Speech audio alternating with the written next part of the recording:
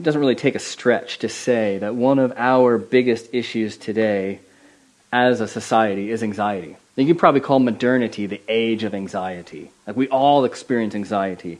The Guardian, 4 months ago, wrote that stress, anxiety, and depression levels soar under COVID restrictions. And we are all very surprised by that, of course. Who would have ever thought that that would have ever happened? Although in that article, this is interesting, it says 57% of people report symptoms of anxiety, 64% of people report signs of depression. So that means more people are anxious than not. More people are depressed than not, or at least experiencing the symptoms.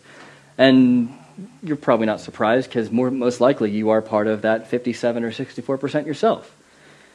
Now, long-term negative stress like that, as we see over experiencing something like a pandemic, it has physical symptoms. One of them being something like higher levels of cortisol that all the doctors and nurses in the room could tell me more about. But I know at the very least, higher levels of cortisol is correlated with higher blood pressure. It's more difficult to sleep. It lowers your mood, reduces energy, weight gain, all this kind of stuff. It can contribute to diabetes, all that kind of stuff. But we don't really need to be told that, because we know the feelings of anxiety are not good. And if we live under it over a long time, we know we have different kind of physical manifestations of that. See, anxiety holds us down. Physically, yes. Emotionally, yes. But spiritually also. And this is our age, multiplied by life during a pandemic. We were already anxious before the pandemic. Now, even more so. Gallup, which is a global polling company, found that in America, mental health is down 43% from last year. Again, maybe not too surprising. And even though we're not in America, probably kind of similar. Here, when you get into the numbers, and online you may not be able to read this, but basically you see that it doesn't matter if you're male or female. Your change from last year, I got a pointer on here. Does it work? Doesn't work on the screen. Your change from last year to this year, it's not good. Change from last year to this year, it's not good. Whether you're a Republican, Independent, or Democrat, it's not good. Particularly bad if you're a Republican. Not a great year for Republicans. If you are white, or if you aren't white, it's not good. If you're married or not married, it's not good. It doesn't matter if you're young or if you're old, it's not good. It doesn't matter if you're poor or rich, it's not good. Like, everybody has experienced negative kind of emotions from last year to this year, negative mental health. But there is one small group that has actually had a small positive change, and that's people who attend weekly religious services. Those people said, basically, the way that they worked this poll was like a positive 4% from 2019 to 2020. How in the world, going through a pandemic, going through lockdown, how in the world could you grow in your mental health under some horrible circumstances? Now, this doesn't mean that coming on a Sunday is going to magically cure your mental health issues. That's not what it means. But it does mean there is some level of correlation between being involved in a spiritual community and not being involved in a spiritual community. One's positive for your mental health, or at least that's how we've been reporting it as human beings. It's just like how higher cortisol levels are correlated to negative physical health. Higher involvement in a spiritual community is positively correlated to positive mental health. And there just might be something to all this that we're doing. There just might be something to it. Can you imagine?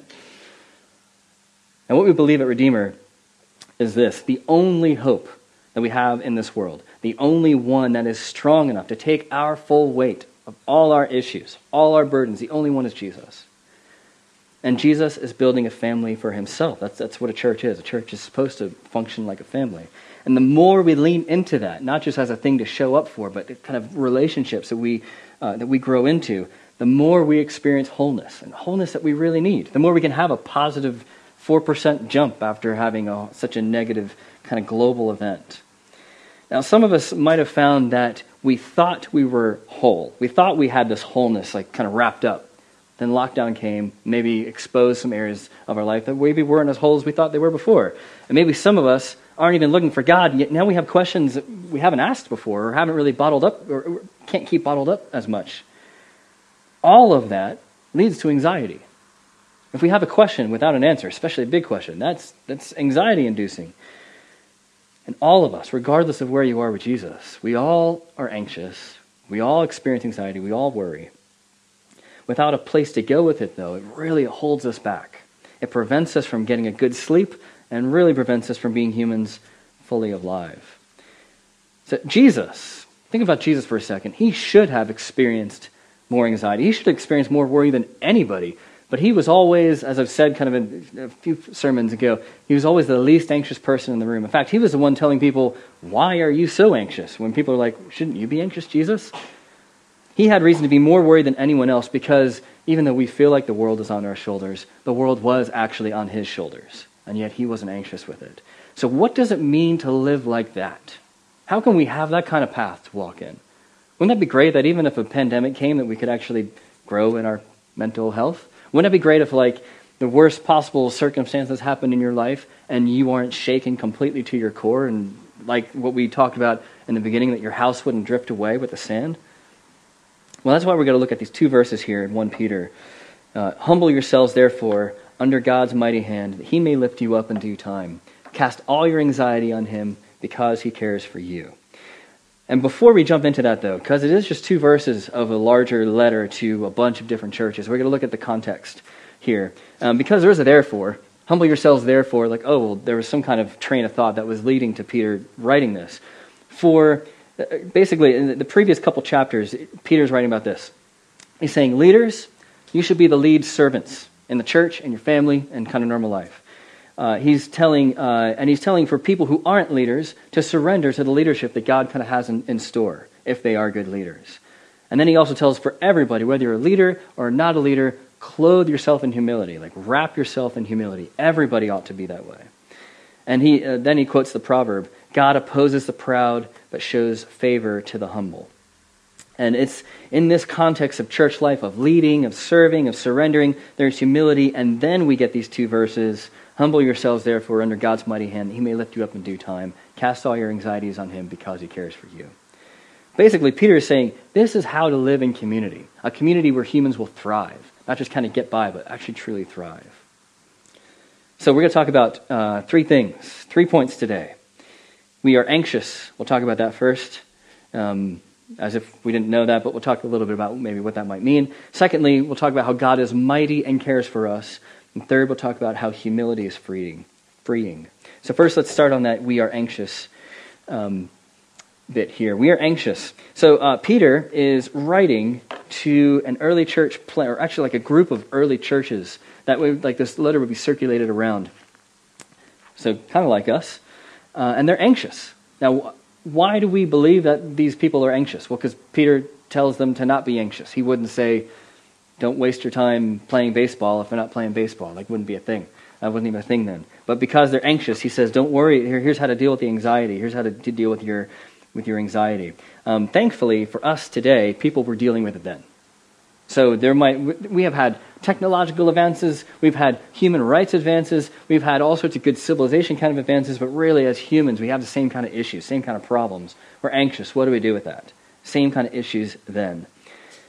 And let me also say this before maybe going too much farther on anxiety, or really any of these kind of emotions that we've talked about. It's not really a binary on-off thing. It's not like, I am anxious now, I am not anxious now. It's more of like a continuum of you have like clinical anxiety on one side that's completely debilitating, and then you have like slight feelings of anxiety kind of on this side, or slight feelings of worry. Clinical anxiety disrupts your daily life. You have trouble eating, you have trouble sleeping, trouble going to work, and this is like happens for over a long, long period of time. If this is you, please go see a doctor, because physical realities are part of the issue just as much as spiritual realities are. Go see a GP. Talk to an expert about it. Don't try and avoid it, and don't try to also over-spiritualize your life like, oh, I don't need that kind of help. Because you do. God's given doctors and medication as a gift to help us. So there are physical realities that need physical attention. Like if you broke your arm, you wouldn't just say, I'm just going to pray really hard and God's going to fix me. Like hopefully you'd still pray, but also you'd go see a doctor.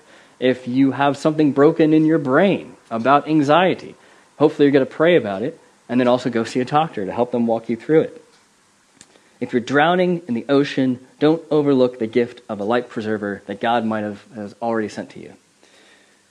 And if your anxiety is debilitating, as in you can't do normal life, you may kind of resist that because you may not be able to see that very well, but other people in your life will see that, and they'll say, man, I think you really need some help. Listen to those people. Those people love you. Go see your GP. Don't overlook God's gifts. Okay, that's all I'm going to say about that. All I'm going to say is there are clinical levels of anxiety that need physical attention. And normally this is where we have, if you have more questions about that, like go to redeemermcr.com/ask. But if you have more questions about that, that's great. Just save them for the Zoom chat at 2 p.m. Actually, I think I have it on the screen here. Yes, 2 p.m. on Zoom. And if you don't have our Zoom link, you can. It's in the emails that we send out, so you can go to that thing and sign up for our emails. Or you can just email or text me, and I'll give you the stuff as well. So anxiety tells us what we care about. We don't get worried about stuff that doesn't matter to us. That's a helpful thing about anxiety. It tells us what we actually care about. It tells us what we're orientated towards. That doesn't necessarily make it good or bad. It just tells us kind of what's going on in our lives. When we live in anxiety, we're caring for something, but doing so without realizing God's care for that thing as well. So we care for that thing, but we're kind of cutting it off from maybe how God might be involved in it. When we subtract God from whatever kind of circumstance, now all that weight that God gets to bring, all that weight gets put on our shoulders. And then we have to come through as if we're God. But we can't. And so we end up in this loop of anxiety. It's good for us to care about things. It's good for us to give ourselves to others. We're built for it. That's what we're made to do. That's what we're called to do. I mean, it's just like a parent worries about their child. They want their child to follow Jesus. They want their child to, get a good job. All the kind of stuff that parents worry about their children about. Or a partner is anxious about the other's kind of difficult time at work. These are all really good desires because we're connected to people that we care about. I mean, Paul, when he wrote the letter to the Colossians at the church of Colossae, he said he was strenuously contending for them. Like he's laboring for them, strenuously contending. That's a great way to live, to have a desire for somebody, that you're working for them all the time, that you care about them, and you're thinking about them and praying for them. See, our best lives are not kind of Zen-filled, removing the desire of things and cutting our ties with everything in the world. Our best lives are when we're most alive, is when we really care deeply for something, and when we really give ourselves to it, like all of ourselves. And then, when we realize that God cares even more for that, that's a great way to live. So we can be anxious for others. We can also be anxious about ourselves. Because why is it right before you go to bed, you get that film reel of all the stupid stuff you've done over your whole life? Or that horrible, dumb conversation you had. Like, why did I say it that way? And it plays over and over and over again, like that 20-second loop. And you're just kind of stuck in that. Now you can't go to bed because you're kind of thinking through it. Or it could be why you might be so prone to avoid taking risks because you're anxious about failing. Or why you're so prone to stay away from meeting new people because you're anxious, like, maybe they won't like me. And when you do meet new people, and you say that dumb thing in the conversation that only you remember, and you play that film over and over again. See, anxiety doesn't have to be altogether bad to begin with. Like that's probably a good thing for us to have some levels of anxiety. It means we care. Points to what we care about. But it's when that beginning feeling doesn't stop, and it keeps on going, and it kind of grows, and it snowballs a bit out of control. And we get stuck in it. And instead of us being in control of it, like, that's a helpful kind of dashboard warning light. I feel anxious about that. It means I care about that. Maybe I need to pray and bring God into this a little bit more than I have before. That's anxiety under our control. But when we're stuck in a loop, or that film loop, or whatever the things are that hold us back from living life, that's anxiety and control over us. And then we become enslaved to that thing. See, our problem is that kind of crippling anxiety, a big, massive snowball. When anxiety becomes an unhealthy fear, like we don't want to be anxious, nobody wants to be anxious, and yet we all are. The feeling of anxiety is like the top part of an iceberg. It signals to us all the larger issues that are going on underneath. And this holds us down. Living in anxiety does stop from taking risks. Anxiety doesn't lead to being a more open person. It doesn't lead to wanting to meet new people. It doesn't lead to life. It sucks the life from us. It's like a vampire.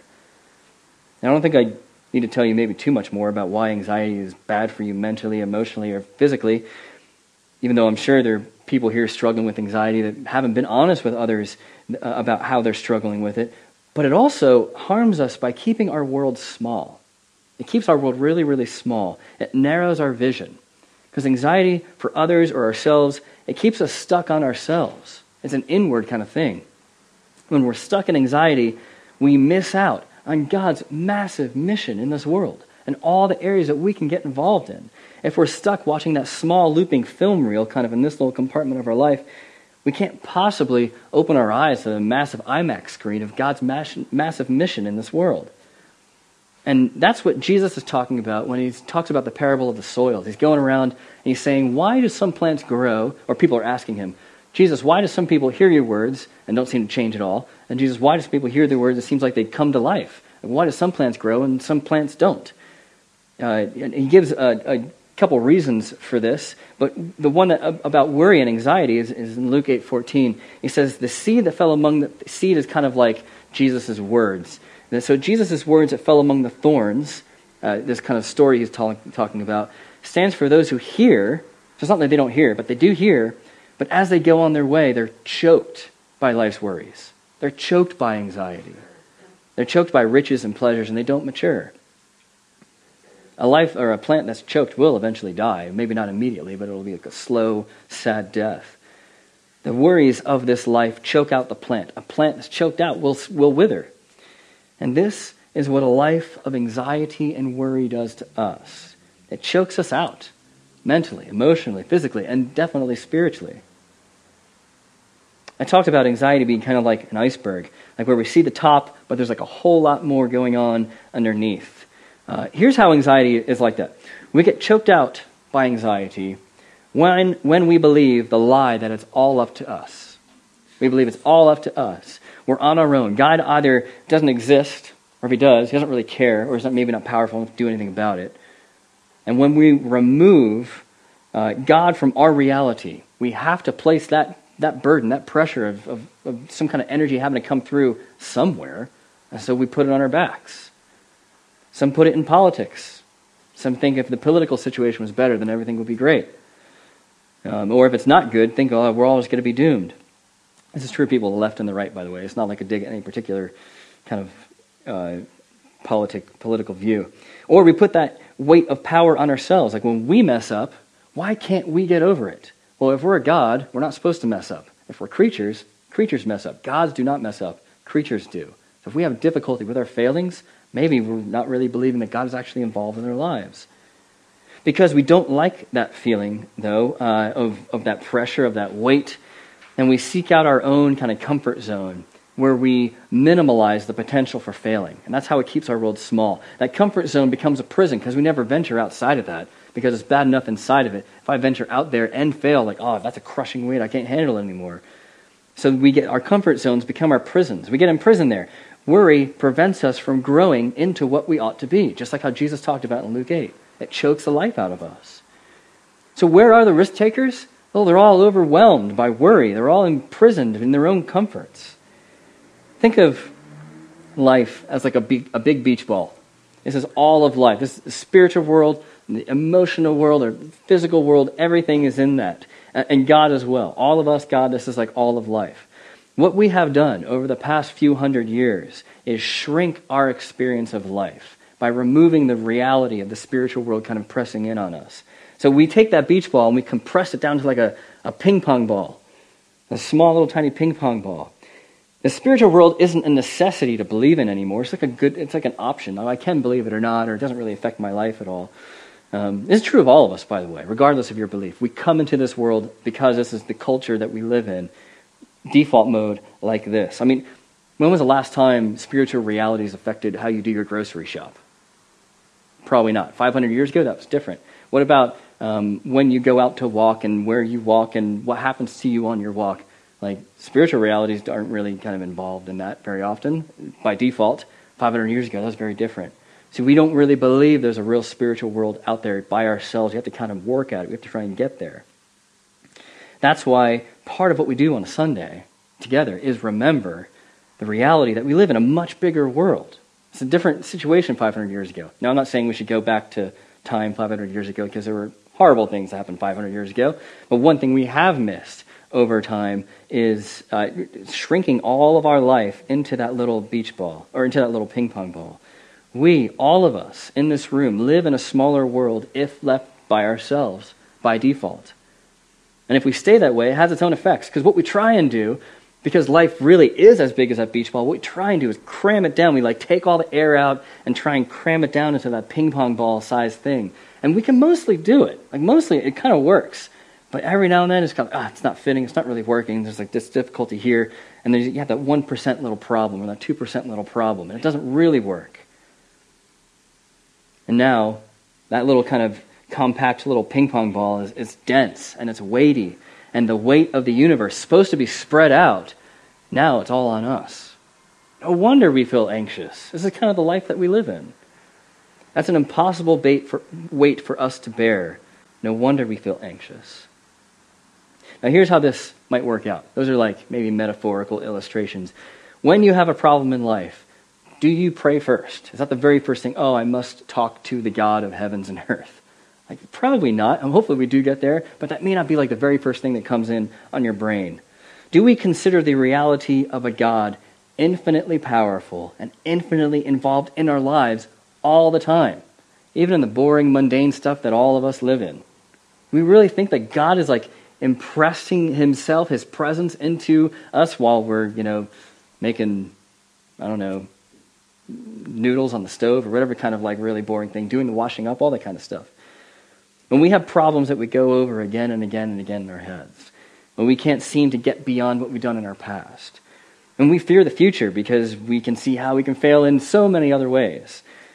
When Jesus asks the crowd in Matthew 6:27, can any of you, by worrying, add a single hour to your life? Our actions in response to Jesus say, yes, we can, or at least we're really going to try. I'm going to worry harder tomorrow. Maybe things will work out better. Maybe the answer is that we aren't worrying enough. No, hopefully that's not it.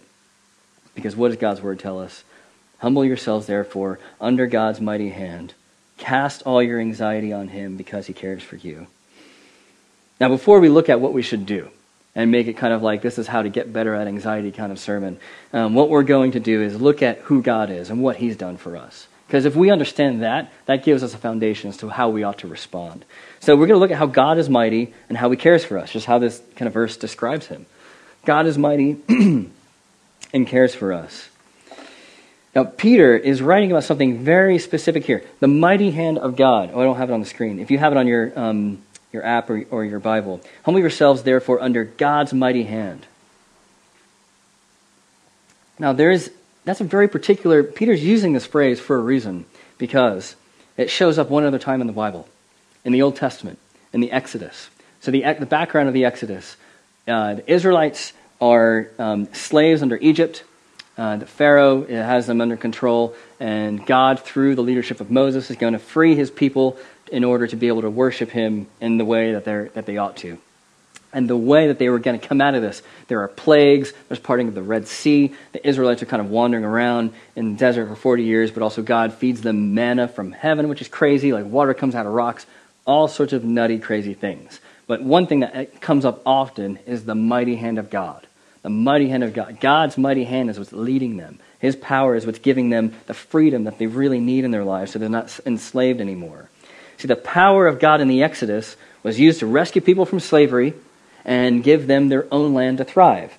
That's the mighty hand of God at work. That's what was going on in that original Exodus.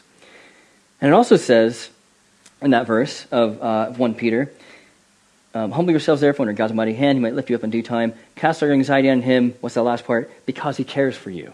He's not just powerful, full stop. He's powerful and he cares for you. He cares for you. To care for someone means to be concerned with them, to involve yourself with them, to give yourself to them. I mean, how often do you realize that you are of interest to God?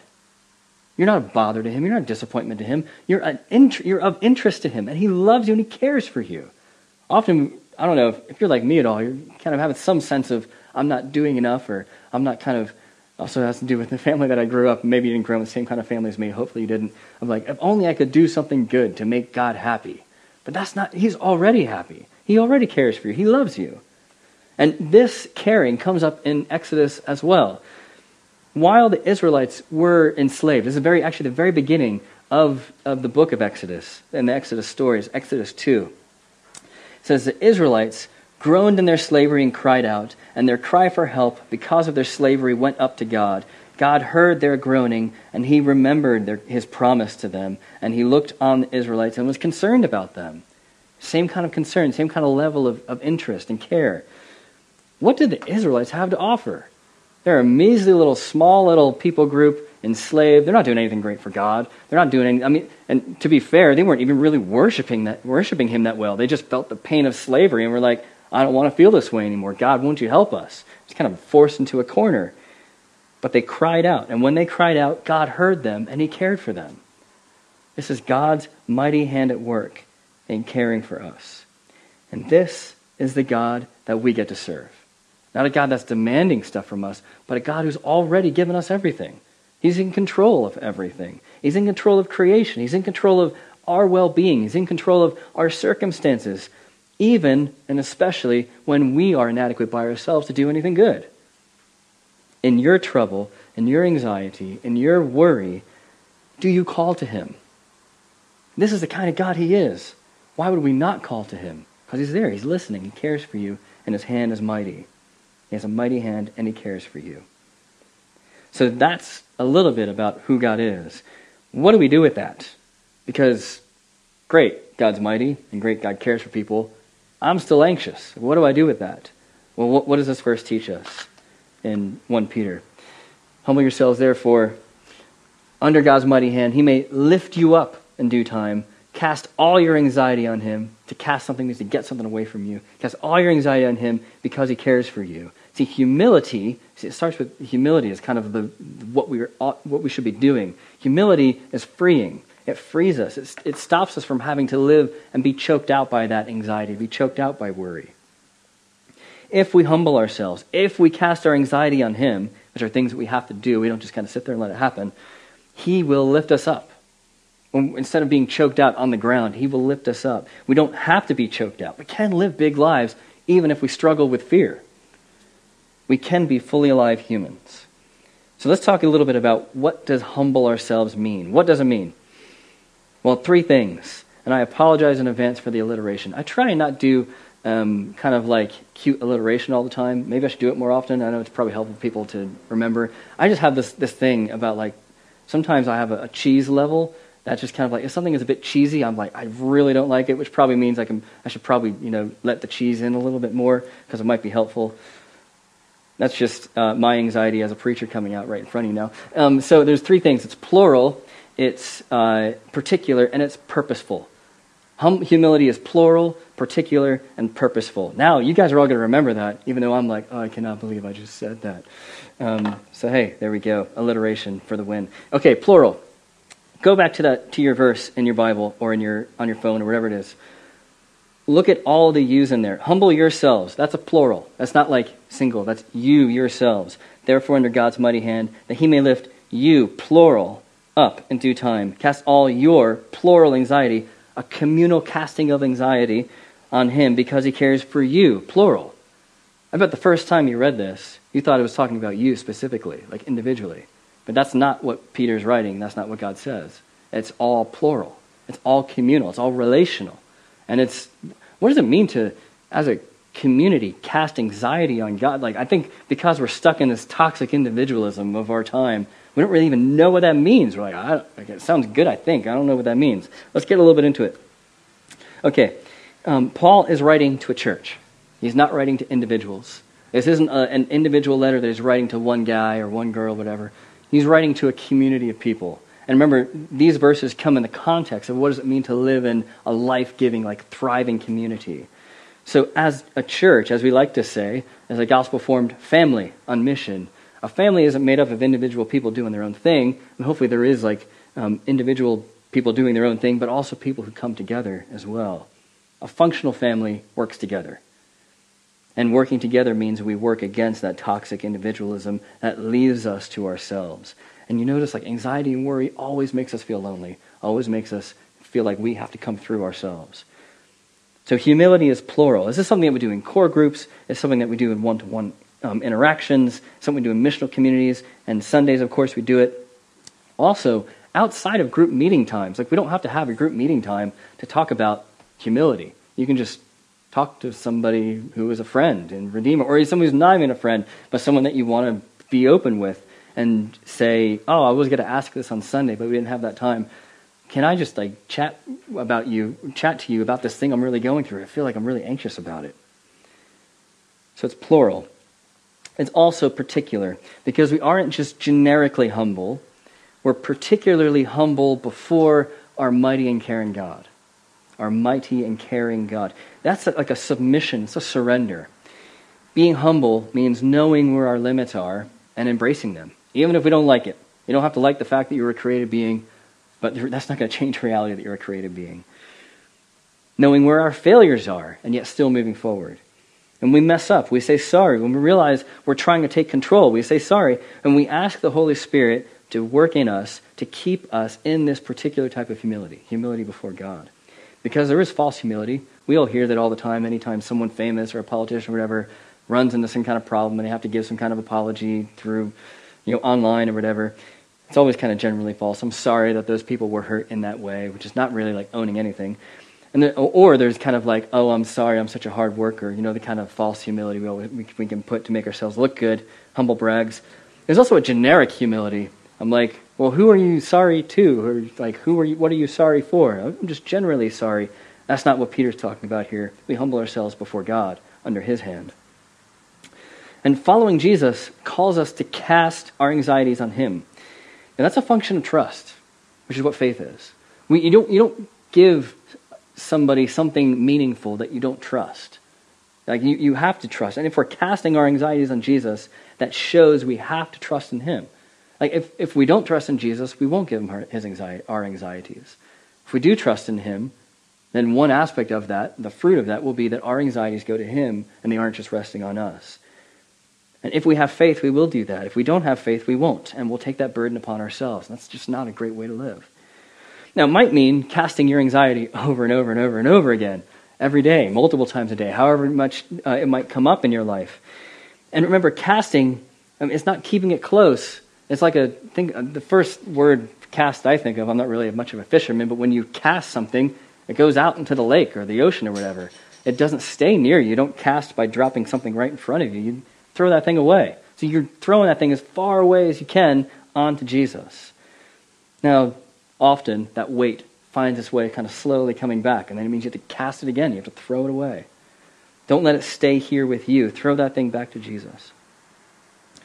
So it's particular. It's also purposeful, because there's a purpose in all this as well. What happens? Peter says we will be lifted up. And not just generically, but God will lift us up. When you are crushed under crippling anxiety and worry, and you know what everyone knows what that feels like, being able to be lifted up, even when your circumstances don't change, that is what we get from the Holy Spirit inside of us. That is a supernatural reality. We don't make this ourselves. Like, this goes beyond kind of managing anxiety and making it controllable.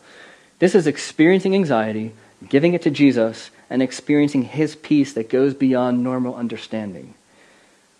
Now, this isn't an immediate resolution. Notice he says, God will lift us up in due time.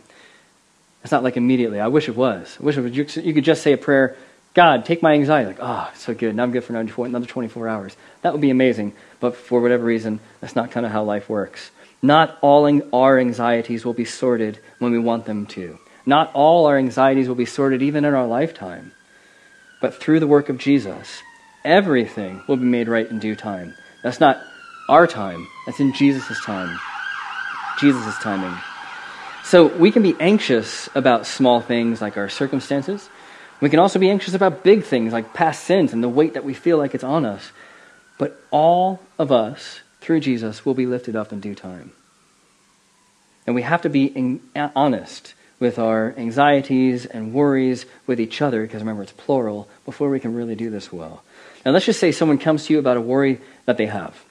Maybe put this in some kind of real-world situations here. Often, it just kind of looks like moaning, like, ugh, or something like the weather, or whatever kind of thing, and we all do that. Our typical response is just to kind of join in, like, yeah, that sounds horrible. I'm with you. I'm on your side. Or merely talk about the circumstances. Oh, have you tried doing this and this? Maybe that'll fix it. And that's okay, maybe to start with.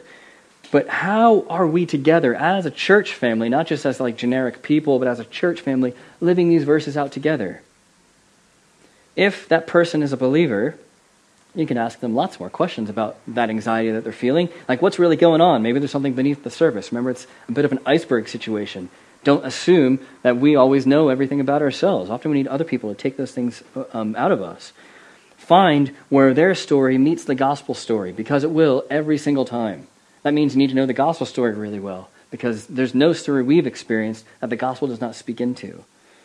And when we do this, we pray together. That's kind of what we do as people who follow Jesus. Remember, it's plural, it's particular, and we get the purpose in it.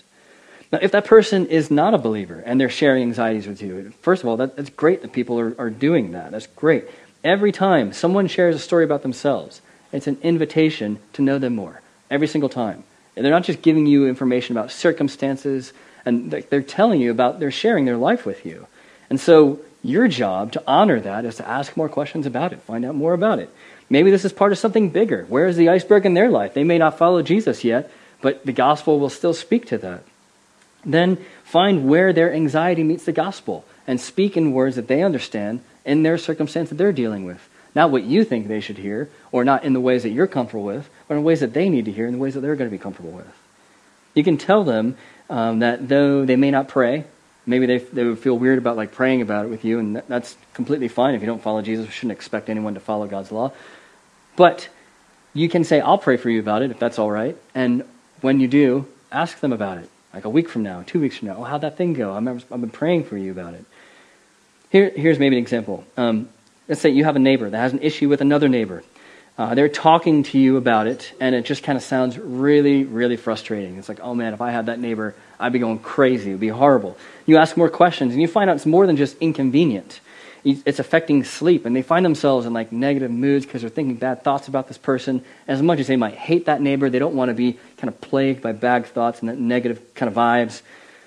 I mean, there's so much to connect to the gospel in that, even in those few little sentences there. How the Holy Spirit can free us from the power of sin, how the power of prayer in our lives, even just for us, having a God that sees us even when nobody else does or when no one else gets it.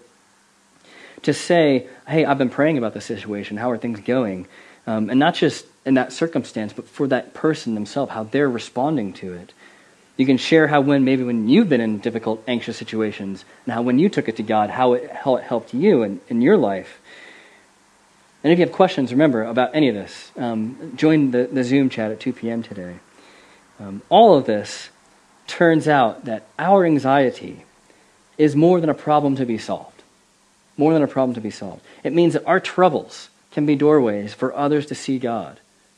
Others' troubles are the same kind of doorways for them to come to God. And in all of life. And whatever you are in now, whether you're here, whether you're online, whatever you are in now, whatever you have been in the past, to be able to see how God was at work and to tell that to others, that's really life-giving in a way that someone can understand. And it gives your trouble purpose. It gives your trouble dignity. That's just called evangelism. You don't have to have some kind of program or whatever. You just talk about how God's worked in your life. Now, how can any of this really be true? How can any of this really be real? The only way that we can be lifted up, this isn't just something wouldn't it be great if this was true? The only way this is true is because Jesus was lifted up. Jesus was lifted up on the cross. And we get to be lifted up to live because he was lifted up to die. He also, because he's God, he lifted himself up in his resurrection. And more than that, in his ascension, where he is now at God's right hand, in control over everything. His hand is mighty, and he cares for us. And he continues to lift us up. See, the first Exodus, people were enslaved. They were in dire need of help, of something or someone more powerful for them to come through and free them from that and give them a better life. And God's mighty hand led them to freedom and led them to flourishing. One of the reasons that Jesus died was to free us from the slavery that we so often bring upon ourselves. We were so stuck in it, nothing less than the death of God himself could free us. And that second Exodus, is similar to the first, but now the first becomes, even though it's a real event, it becomes a bit of a metaphor and a spiritual story for us to live into. That second Exodus is what we live in now. And it's led by Jesus. Not led by Moses, it's led by Jesus. We're enslaved by our anxieties. We're enslaved by our worries. We, in all our circumstances, everything is beyond our control. We were once stuck in the penalty of sin, punishments that we deserved, but were far too heavy for us to bear, and yet Jesus sent God himself, the Holy Spirit, to all those who believe in him. His mighty hand leads us to freedom and flourishing now, even in a pandemic. And that path of freedom and flourishing passes through humbling ourselves under him. We'll miss it if we don't kind of take hold of that. It takes putting this into practice, humbling ourselves under him. His mighty hand also leads to a full eternal life. And eternal life isn't just something that we get in the future. Eternal life, that word eternal is more about qualitative experience of life. Yes, it is something in the future, but not just something in the future. Eternal life is something we experience now, as dealt with our past, it's dealt with our future, and also is alive with us in our present, secure in the mighty and caring hands of the Lord. And so now, we don't get choked out. Now we aren't left for dead. Now we get to experience a full life, now and forever.